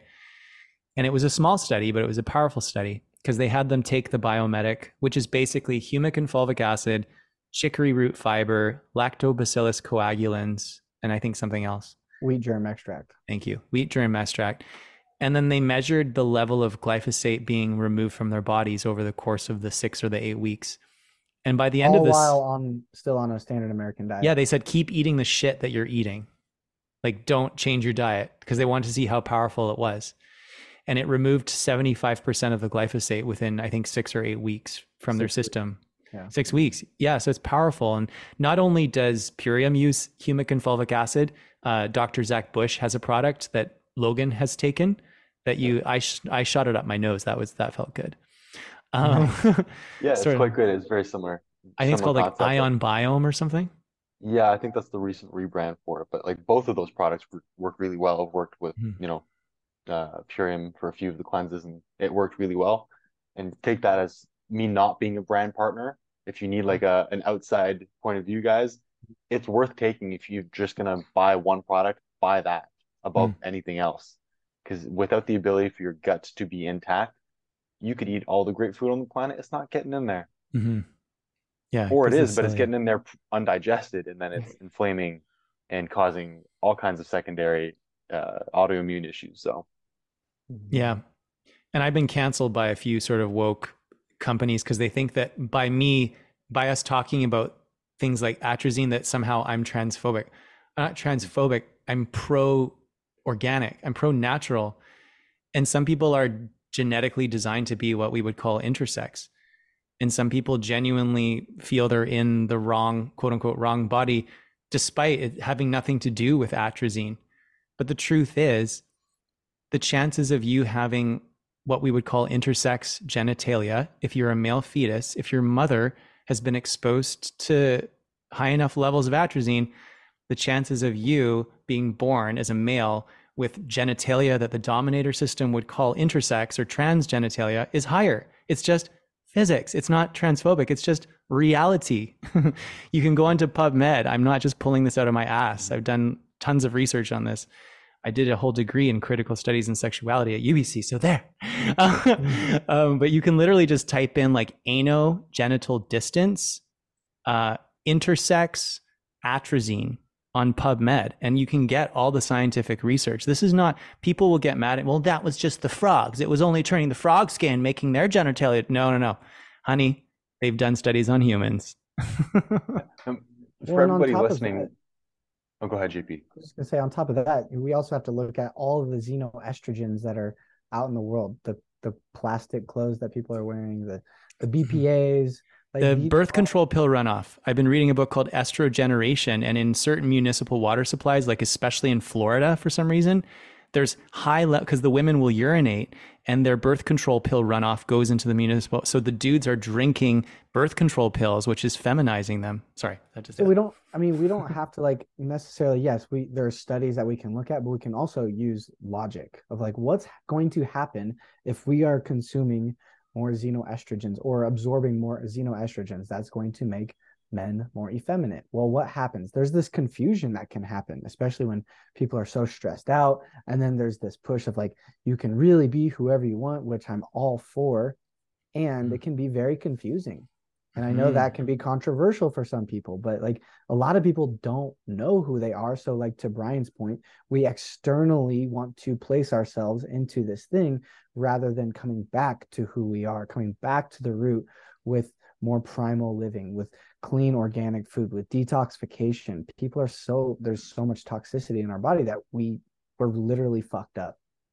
I think so many people misunderstand, particularly this panel of practitioners, to say that we're not for your true self. Like somehow who you're being currently is not good enough and we need to make sure that you're being really you. We care about who you truly are. And if that means that you're intersex or you're a multi-soul being, great. But we're just looking out for you to make sure that that's congruent and that your vessel is not tainting it's like putting on, a pair of sunglasses and thinking the world is painted pink, when in fact, if you take them off, you see differently. That's all we're suggesting, is like, through some of these tools, you can get to know who you truly are underneath. And it's going to be an endless process. I was a different person before I unpacked a whole plethora of things in psychotherapy. And I would have said that that was my true self prior to that work. And then I realized through unraveling some of those mechanisms, I'm actually a different person than who I thought I was. It's no different than detoxing. If I'm feeling more effeminate on some days, for example, smoking commercial weed, I get this little voice in my head for hours on end of, you're gay, you're gay. And I'm like, what the fuck is that? Because no other plant medicine, psychedelic therapy, breath work will give me that. It's not like I'm in resistance to, like, if I'm gay, fuck it, I'm gay. But if I smoke commercially farmed weed, from the combustion of those chemicals straight through the blood-brain barrier, I'm getting an extremely high dose of these chemicals, altering my mental state. And I get this echo of the energy of those pesticides, which then creates this cognitive process of, you're gay, Logan. And it's not just commercial weed, which is, probably been sprayed up the yin-yang with atrazine. By the way, 60% of all American corn crops are sprayed with atrazine. And this is how they figured it out. The frogs were turning gay in the ponds next to where they were spraying. There's nothing abnormal about same-sex eroticism, but when it becomes this like compulsive thing where you have literally no desire to impregnate a female and you just want to take it up the ass all day, every day. Oh my God, just fuck me, fuck. And that's like all you can think about. That is what's happening with these chemicals, is they're kind of warping the sexuality. So it's not like your original sexuality. Yes. So Tran, I think it's called Tran or Trin. It's a certain steroid that men take for bodybuilding. a lot of men start to get really, really gay on that. In the bodybuilding world, they're like, whoa, this is really weird. I've never had like any same-sex desire at all. And then they do this steroid. So yeah, and like even the whole young children being encouraged to have their penises cut off and turned into a vagina, or their balls cut off. Like I was briefly coaching a fellow who thought he was trans, and the doctors were, of course, really pushing him to have the surgery when he was like 14, and he had it. And then he realized a few years later he'd made the worst mistake of his life. He's like, oh shit, like I'm not actually transgender. I'm not actually a woman trapped in a man's body. And now like he's super depressed, and he was trying to come to the class, but it was really hard for him because he felt totally inadequate, because like there was nothing to massage. He doesn't have any balls anymore. So it's just like, how much of the desire to chop off your dick and balls is your like true self talking, and how much of it is atrazine, glyphosate, pesticides, vaccines, all these different chemicals that you're being bombarded with. It's like, how much is authentic and how much is man-made? That's my big question. I think it's like a labeling of what it is that you're trying to cut out of you. We're like anthropomorphizing the thing that we're trying to cut out, which should be the toxins. But because we can't identify what the problem is, we're going to the body and we're chopping off a physical thing. We're going to a physical thing to chop off, rather than the part of our psyche that we're trying to get rid of, which is the poisoned part that's altering our state. So we have the right mechanism, but we're putting it on the wrong thing. I'd say to that as well, like people aren't told what we are, like, and what's possible for us, and that in each of us there's a polarity, right? So many on stacking on top of the toxic environment, or the toxic chemicals, glyphosate, heavy metals, all these things that disrupt our hormones and endocrine system. Add that on top of the fact that we have this polarity within us, right? Positive, negative, light, dark, masculine, feminine, whatever you want to call it. Most people don't even have that knowledge, and then they think, oh, well, I'm a physical man and I feel like a woman. Well, I must be a woman now. It's like, when I was a kid, I wore my mom's clothes. I wanted to wear thongs. I wanted to wear makeup. I did all those things, but never once did I was like, I have penis and testicles. Like I am incarnated in a man's organism body. And both those worlds can exist. But now it's like people, they feel something inside and they're like, oh, well, that's real. I need to manifest and make that feeling come into the reality. And it's like, that's a dangerous game, because feelings, like what you interpret from the feeling, is that actually you? Is that a subconscious pattern? Is that cultural patterning? Like, where the emotion is irrational, right? It's just this concoction of chemicals, and then you've placed meaning on it. And then you have the world telling you, well, if you feel this way, it means this, and you got to start doing these things. Well, that's we're not telling people what's actually possible for them, and that they have all of this inside that they can work with. And then again, like the physical manifestation, you don't need to if you castrate that all day, it's not going to change your inside. If you work on the inside, the outside will manifest beautifully. Yes. And I don't know a single gender expert or surgeon who performs these operations who's ever said, well, maybe we should detox first so that the patient can really see how they feel after and beyond all the poisoning. I've never heard that before, ever. It's not even included in the conversation, nor is what Brian has just said. Well, they make like 1.5 million per transition. Wow. Yes. So it renders, like, I used to be really upset that the gay men are being poisoned by the AIDS drugs, when HIV's never even been isolated from the fluids of a sick host.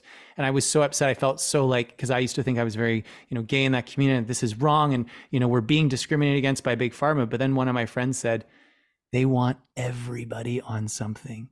They want to render everybody a patient for life, based on outdated scientific narratives and robust industry profits that reek of public health manipulation, biopolitics style. So if you're gay, they want you on AIDS drugs, whether or not you test positive or negative with their scammy test. If you're trans, they want to cut off your genitalia and render you a patient. They want to have you on those hormones for the rest of your life, those synthetic pharmaceutically backed hormones that are going to just rake in the money. Because A patient cured is a customer lost. And it's far more lucrative to tell somebody that they're yes, you are in the wrong body. Let's chop off your dick and balls. We're going to just keep injecting you with synthetic estrogen for the rest of your life. Then you're going to get cancer. Then your bones are going to get all brittle. And you're going to have to go on other pharmaceuticals. And we're going to make shitloads off of you. It's like such a great business model, but it's so satanic. There's a decrease in polarity too through puberty. Like pre-puberty, a male body and a female body. You sounded very Bostonian there. I like that. Pre-puberty. Puberty. There's very little difference between the sexes until you hit puberty. Like when we study this in kinesiology, they're almost identical in their brain function and their body structure. And because of the built-up toxicity generationally, you might not have an infant with any environmental toxicity, but because the mother and father were poisoned, you're not hitting puberty nearly as strongly as previous generations used to be. So now you're 14, 15, and like Brian was saying, you still feel those childlike polarities of some days I'm feminine, some days I'm masculine, just like the 6, 7, 8, 9-year-old does. Wow, because that's such a good point. We're not getting the same depth of puberty to create that difference. So it's not about getting surgery and reaffirming that bias. It's can we build practices to further develop that positive mechanism in the body for you to fully actualize your pubescent mechanism. Yes. To find out who you are. One of those things being retaining your semen, hanging out naked with your bros and shaking your dick around in nature. That's the thing. Mm-hmm. Doing Working what out, the dominators, wrestling. Doing what the dominator system calls gay shit can actually increase your procreative urge. Mm-hmm. It's just most guys who are doing gay shit are doing it with poppers, crystal meth, drugs and alcohol, and then they're just ejaculating all over the place. So they're not doing enough to charge up that polarity. So it's really mostly depleting. And I don't mean to say that all men who engage in same-sex eroticism are doing that, but there is, unfortunately, a very, very, very, very high level of drug abuse and alcoholism in communities of men who have sex with men, partly because of the vilification and scapegoating. Because I got sucked into that. You feel like it's almost like the whole world hates you. So what do you do to get by? You numb yourself. But I liked how, I think it was Logan who was talking about this at the beginning. It's like, regardless of whether you identify as gay or straight or whatever, we can all benefit as men of this species from a sense of platonic comfort male bonding. Mm-hmm. Wouldn't you agree? Totally agree. I find Absolutely. even not all homosexual men that I've worked with are like this, but I have worked with men who struggle with it. And when they find it to be a struggle, or they're like, I just want to fuck a dude, and I've worked with men who are married and they're struggling with this attraction to men. And when I've done same-sex bonding with them, they're like, it goes away. It's I just wanted to feel connected to another dude.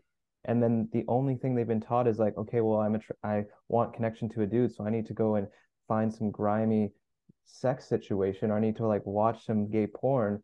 And when I hang out with them and we do some work and we hang out, we're naked, breathe into our balls, whatever, look at each other's balls, give each other a hug. Some of these dudes I've worked with, they're like, man, my son wants to hang out with me more. My wife's more into me. I don't have these weird dark urges. Mm-hmm. It's crazy. It's beautiful. It's like the opposite of homeopathy. It's like what Will says with iron sharpening iron. Bromeopathy. Bromeopathy. Yeah, exactly. It's like there's a part of their psyche that realizes I don't have enough of this masculine energy to fully develop. Let me get as close as I possibly can to a pillar of that strong energy. So that I can be imbued with it. And then the body ends up going through these, misplacements. I need to have sex all the time to do this. That's one mechanism. Sure, it could be the right one for you at that time, or it may not be the right one. So it's figuring out what it is that impulse is giving you and whether or not you're going about it the right way. Oh, that's so good. And if your body's not prepared, if it's not detoxed enough, you're not going to actually get the charge that you want by doing same-sex erotic. Yeah, it'll ricochet off of you. So the Kundalini yogis talk about how it's important to strengthen the nervous system. So this kind of leads into the next part of the interview is what good daily habits do we all do that keep us in our highest? Things like cold plunging to strengthen the nervous system so that you can actually channelize more of this divine masculine prowess that you get from bro bonding, and that you can actually hold it in your being without it being too much for your system or for it to just ricochet off of you because you're so desensitized, and your nervous system is so shot from, like, for example, Coke, which was my story. That's what happened to me. And the Kundalini yoga has been so helpful in helping to strengthen my electromagnetic field so that I can really, benefit from these practices in a balanced way. Mm-hmm. I'm giving you guys a chance to go first here. I've talked enough recently. So For me, part of my daily practice is first thing, cold shower. Sometimes it's, there's seasons where I'm taking cold river dips, but yeah, right now I'm in the season of cold showers. And in that, I give myself a nice, beautiful testicle massage, really feel into my balls that day. And I noticed I'm just getting fuller and fuller and stronger every day the more I do this stuff. And then incorporate breath work and good nutrition, sunlight, exposing my whole body to the sun as much as I can. Eating organic food, eating really clean meat, harvesting sustainable meats. I have a buffalo that I recently harvested, so been consuming a lot of that with some good tallow and butter, really good fats that just give me a lot of energy. And then of course detoxification with food, with the superfoods, the Purium superfoods, and dance. Dance is such just a transmutative practice for myself. A lot of something that was coming up earlier is, when Logan, we were talking about this moving of the pelvic floor and the hips, and giving people permission to be like, oh, we can do that, right? Like, this work has allowed me to, like, access the deep sensual activations in my hips. And so now when I go to dance, like, I actually have this, somebody reflected this to me on Thursday, and she's like, yeah, I wanted to dance with you, but I'm going through this challenge with my partner right now, and but I wanted to dance with you because it's like making love. And she's like, I've heard that from other people who dance with you. They feel like they're making love with you. And it's not just like the sexual love, it's like actual connection of love. And so being able to access more of the sensuality in my body has then carried over into my real life, being able to dance and listen and be present with the people that I'm with, so we can access love making in every single moment. And so dance has been a very therapeutic outlet for me to express everything that we have tapped into in these practices. So yeah, I could keep going on and on, but I'm going to leave it at that for now. Praise. Amen. That was delicious delivery. Yes. This has been such a great podcast. We've been going for an hour and a half. It feels like so quick, so fast. We're in the flow. In the absolute flow. How can men's work and sexual kung fu contribute to a larger conversation around masculinity and sexuality in society? Happy to jump in on that question. Will, did you want us to answer the previous one, all of us, or just? Oh, yes. Answer the previous one if you have anything you want to share, for sure. Only thing I would add, because I feel like we all live a very similar lifestyle, the principles of health apply to everybody at all times. So obviously the food, the sunlight, the movement, the connection to community. The other one I would say for me in particular, I notice, is running my practice, being with clients.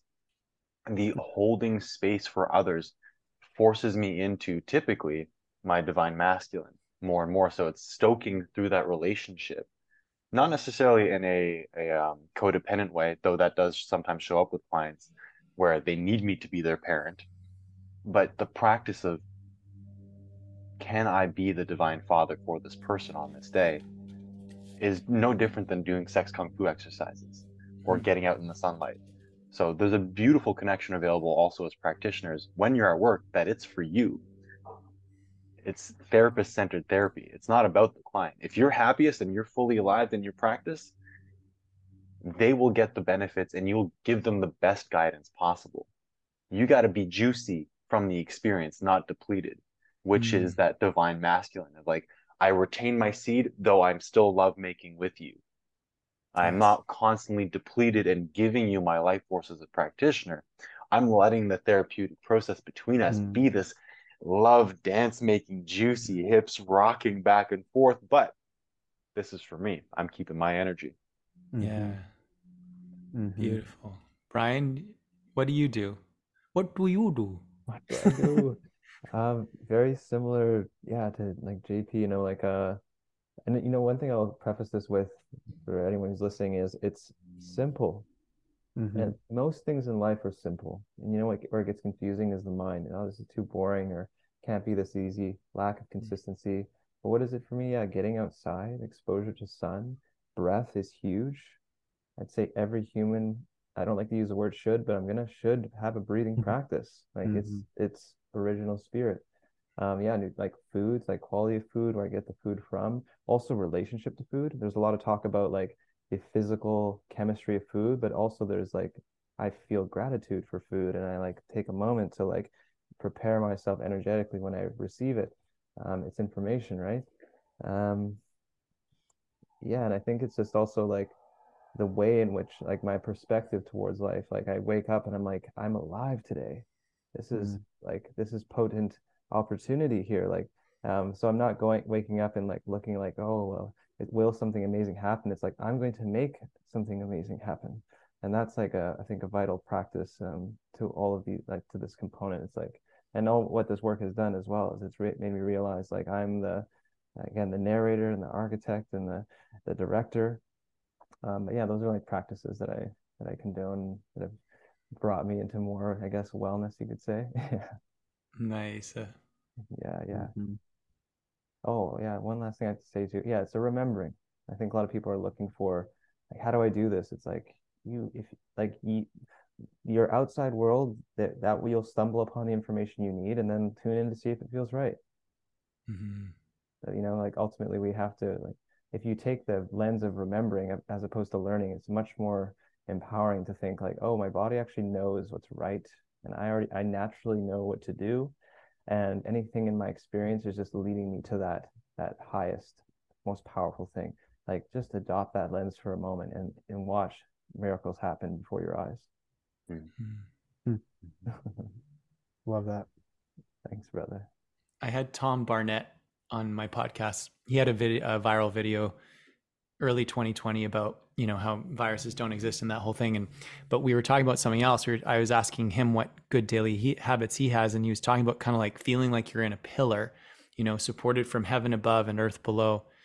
And when you feel very protected and in your body in a good way, when you feel juicy in your own body, you don't really get fazed by praise or criticism as much. And you're able to just be as you be. And that's what I admire and respect about all you guys is you just be as you be, and you don't really, you don't seem to be very inflated by praise or deflated by criticism. It gets me thinking of like, can we transcend the victor-victim mentality? And like the victim, everyone's like, oh yeah, don't be a victim. But it's like, also don't be a victor. Not in the sense of don't celebrate yourself, but in the sense of I want to find equanimity. And if I associate myself till I've won, well, at some point I'm going to lose. It's a closed system. What goes up must come down. So rather it's like I'll witness my ego be like, yeah, oh no, I lost. Oh, I did it. But it's like at the end of the day, I'm like, man, this is like, it's all a game. Yes. I can't ever lose, nor can I ever really win, if you really expand out that far.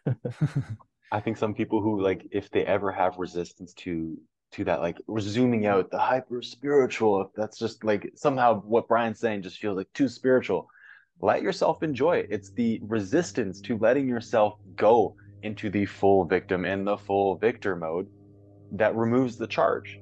So that's the way to get out of it, by going through it. It's the same process. So as long as you're comfortable knowing you're going to at some point fail and at some point succeed or live up to your expectations or not, and you're happy to do both, then you're good. You said it very well. That's the way to say it. Yeah. So it's like when you try to grasp onto one, it's like they're both going to happen. So just let them happen. Have you guys heard of Karpman's drama triangle?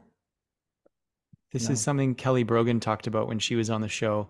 I just pulled it up here. I think it's pertinent to what we're talking about. The drama triangle, we move around the triangle until one of us moves out and into a clear and healthy communication pattern. And she was giving the example of one of her friends was finding it hard to pay her rent one month, and the friend was asking her for a loan.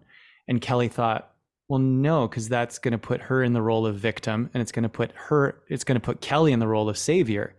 And so if she were to give her the money, she would be denying this friend's ability to be able to manifest her own solution and be her own savior. So she didn't give her the loan, and then the friend was able to find the money by making it or something. So the lower frequency versions are persecutor, also known as bully, victim, also known as helpless, and rescuer, also known as savior. And at first blush, we're taught that, the bully and the victim are the bad roles, but they're all disempowering. Even the savior is disempowering.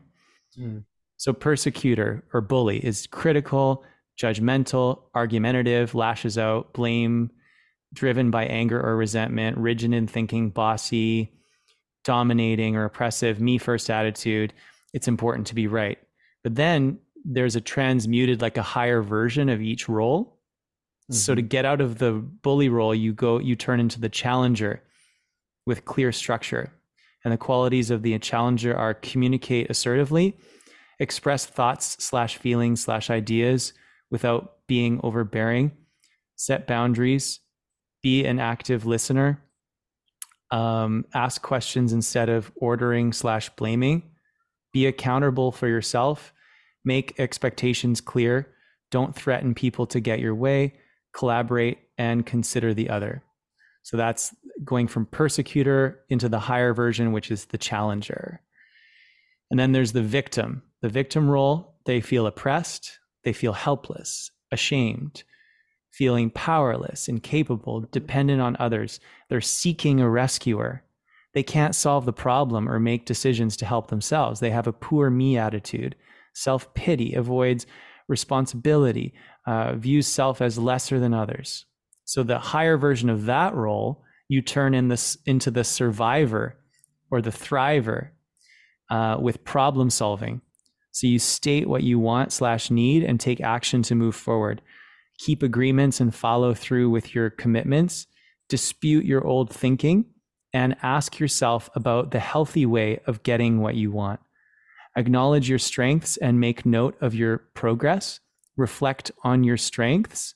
Appreciate your uniqueness and accept yourself for being you. Ask for support, not rescuing. Accept your vulnerabilities. So victim turns into survivor. And then last but not least, the rescuer, which is also a disempowering role. This is their qualities. The savior, over helpful, enabler that can be a martyr, feels responsible for others, fixes other people's problems, makes sacrifices for others and discounts personal needs, sees self as rescuer, sees others as helpless, feels guilt when problems can't be solved, keeps the victim dependent. Rescuing creates a sense of being capable. So to flip that or to raise the vibration of that, you turn into the coach with clear support. Say, I care about you and I know you are capable. Don't do for others what they can do for themselves. Be willing to listen without taking on other people's problems and pain. Set boundaries that reflect your limitations. Take care of your needs. Listen to your gut. Offer compassion over solutions. Support instead of rescue. Help only when asked to. Allow others to think and do for themselves. And Kelly talks about how the allopathic, like the Western medical system, is invariably a perfect example of the lower frequency version of the drama triangle. There's the persecutor, which is your own body, right? Like we're 10-to-1 microbes, yet everybody's now scared of microbes. So we're taught to like have the persecutor literally be our own body. The savior is the doctor in the white lab coat, and then you're the victim. Yeah, and what you just described there, for me at least, has been the transcendence of all of the tools that I've used that we've talked about, and especially with Sex Kung Fu, that has allowed me to then move towards those divine archetypes per se. yeah, I think that's something that I've noticed within myself with sex kung fu is I'm able to be more intentional, more grounded, and as a coach, come from a place of challenging, of empowering, of seeing people of what they're really capable of. And what it's also allowed me to do in my clients is, there's this like idea of like manifestation, and some people will try to manifest by not doing shit. Well, in my understanding and belief, what this allows us to do is it gives us the juice, it gives us the energy to manifest, so we can go out into the world with this new lens and be the creator. Like, there have been so many times as an entrepreneur in my early days where I would have to ask for help, but since practicing sex kung fu, or I chose to ask for help, but now as practicing sex kung fu, like when things get challenging, I'm like, well, let's see where this goes. Let's see how I can create, how I can work with this sexual cultivated life force energy to now produce and to build. And so that's just my reflection of everything that you were sharing and all that. Amen. I think a lot of people have some misunderstandings too about the immature archetypes versus the divine archetypes, as if those are the final destination. It's the entire diagram that you need to have access to at all times without resistance. That's the integrated, balanced being. So someone who can allow themselves to fully enjoy the manipulator, or whatever the titles for these particular archetypes were, if you have no resistance to letting that charge your body, if you're in a position of power, do it in a safe space. If you're noticing that stoking part of you and you're the doctor, go see what the truth is behind a part of your psyche wanting to be in that position.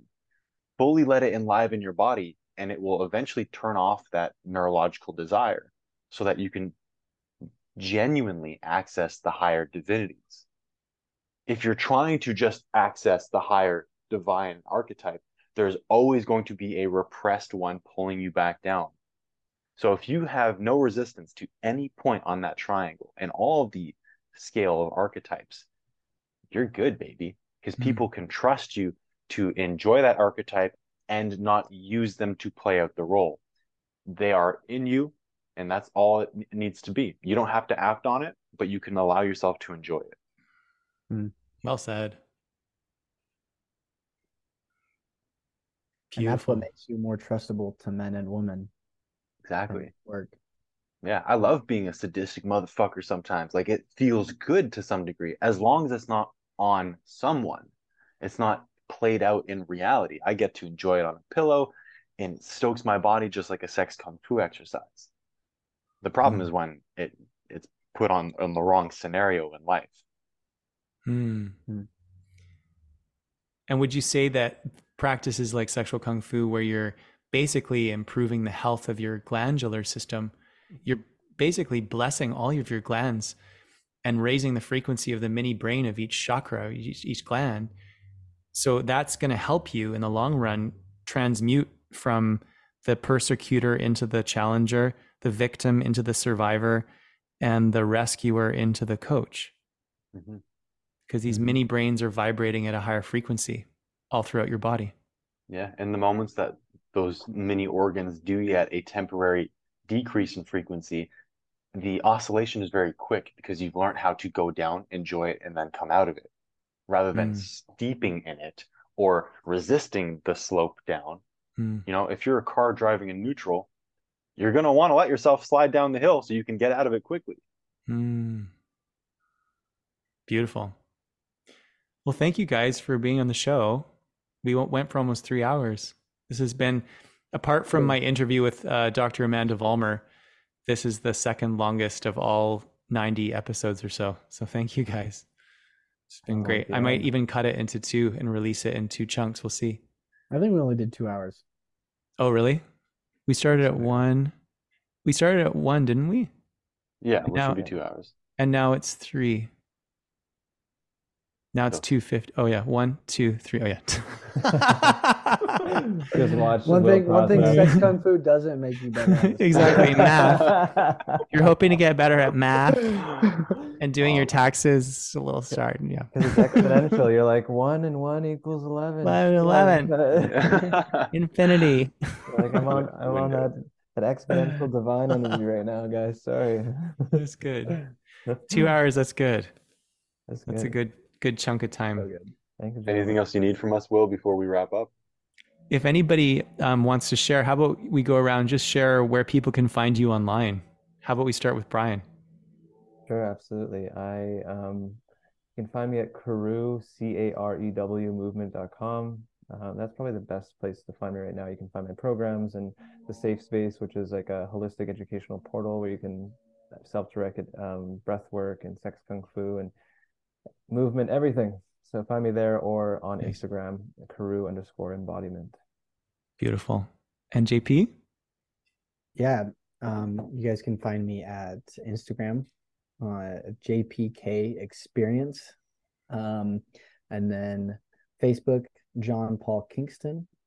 And I do have a website that's under construction right now. But I do have a program that's being launched, and that's called the Experience Program, where we dive into subconscious rewiring, along with nervous system regulation and just really setting yourself up for greater success in all levels of life. And that can be found at jpkexperience.com/experience program. Nice. So yeah, that's that. Beautiful. And I'll include any links you want me to share. Just email them to me and I'll include them in the show notes. And how about you, Mr. Quinn? You can find me at medicineofman.com. Same on Instagram, Medicine of Man. And if you guys are out of Vancouver, you can also find me at massagingthepsyche.com, which is my mentorship course for individuals and practitioners to understand the landscape of the psyche and how the body and psyche interact. So if you're a breathwork practitioner, plant medicine provider, massage therapist, psychiatrist, this will help you understand the interconnected web that creates physical symptoms versus psychic symptoms and how to rehabilitate that. I love that. Beautiful. So juicy, guys. Thanks for all your juicy offerings and for being the change that you wish to see in the world. And if anybody wants to check out my stuff, it's willblunderfield.ca. And we have, Logan and I have an epic one-off workshop coming up on the 15th of April. It's called The Sound of Creation. Logan channelized that name.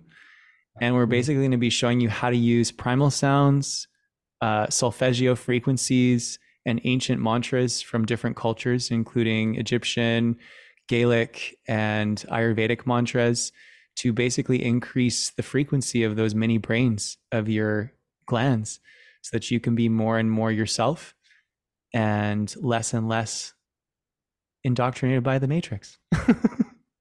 It's going to be so fun. It's so much fun. So you can learn more about that at willblunderfield.ca. Amazeballs. Thanks, guys. This is so good to drop in with you guys. Yeah. You as well. And that is a wrap, my friends, on today's episode of the Urban Yogi Podcast. I hope you enjoyed listening to Logan, JP, and Brian as much as I enjoyed speaking with them. They brought so much wisdom and insight to the conversation. I'm so grateful to have had the opportunity to share their perspectives with you. And as always, if you have any feedback or questions, please don't hesitate to reach out. You can find us on social media at Urban Yogi Podcast, or you can send us an email at willblunderfield.ca/contact. Before we go, I want to remind you to subscribe to the Urban Yogi Podcast on your favorite streaming service. We are global. We are on every platform, ranging from Audible to Spotify to iTunes to Apple Play to Deezer to Napster, all the different ones. We have so many amazing guests and topics lined up, and we can't wait to share them with you. Thanks again for listening, and I'll see you on the next episode of the Urban Yogi Podcast. Yeah.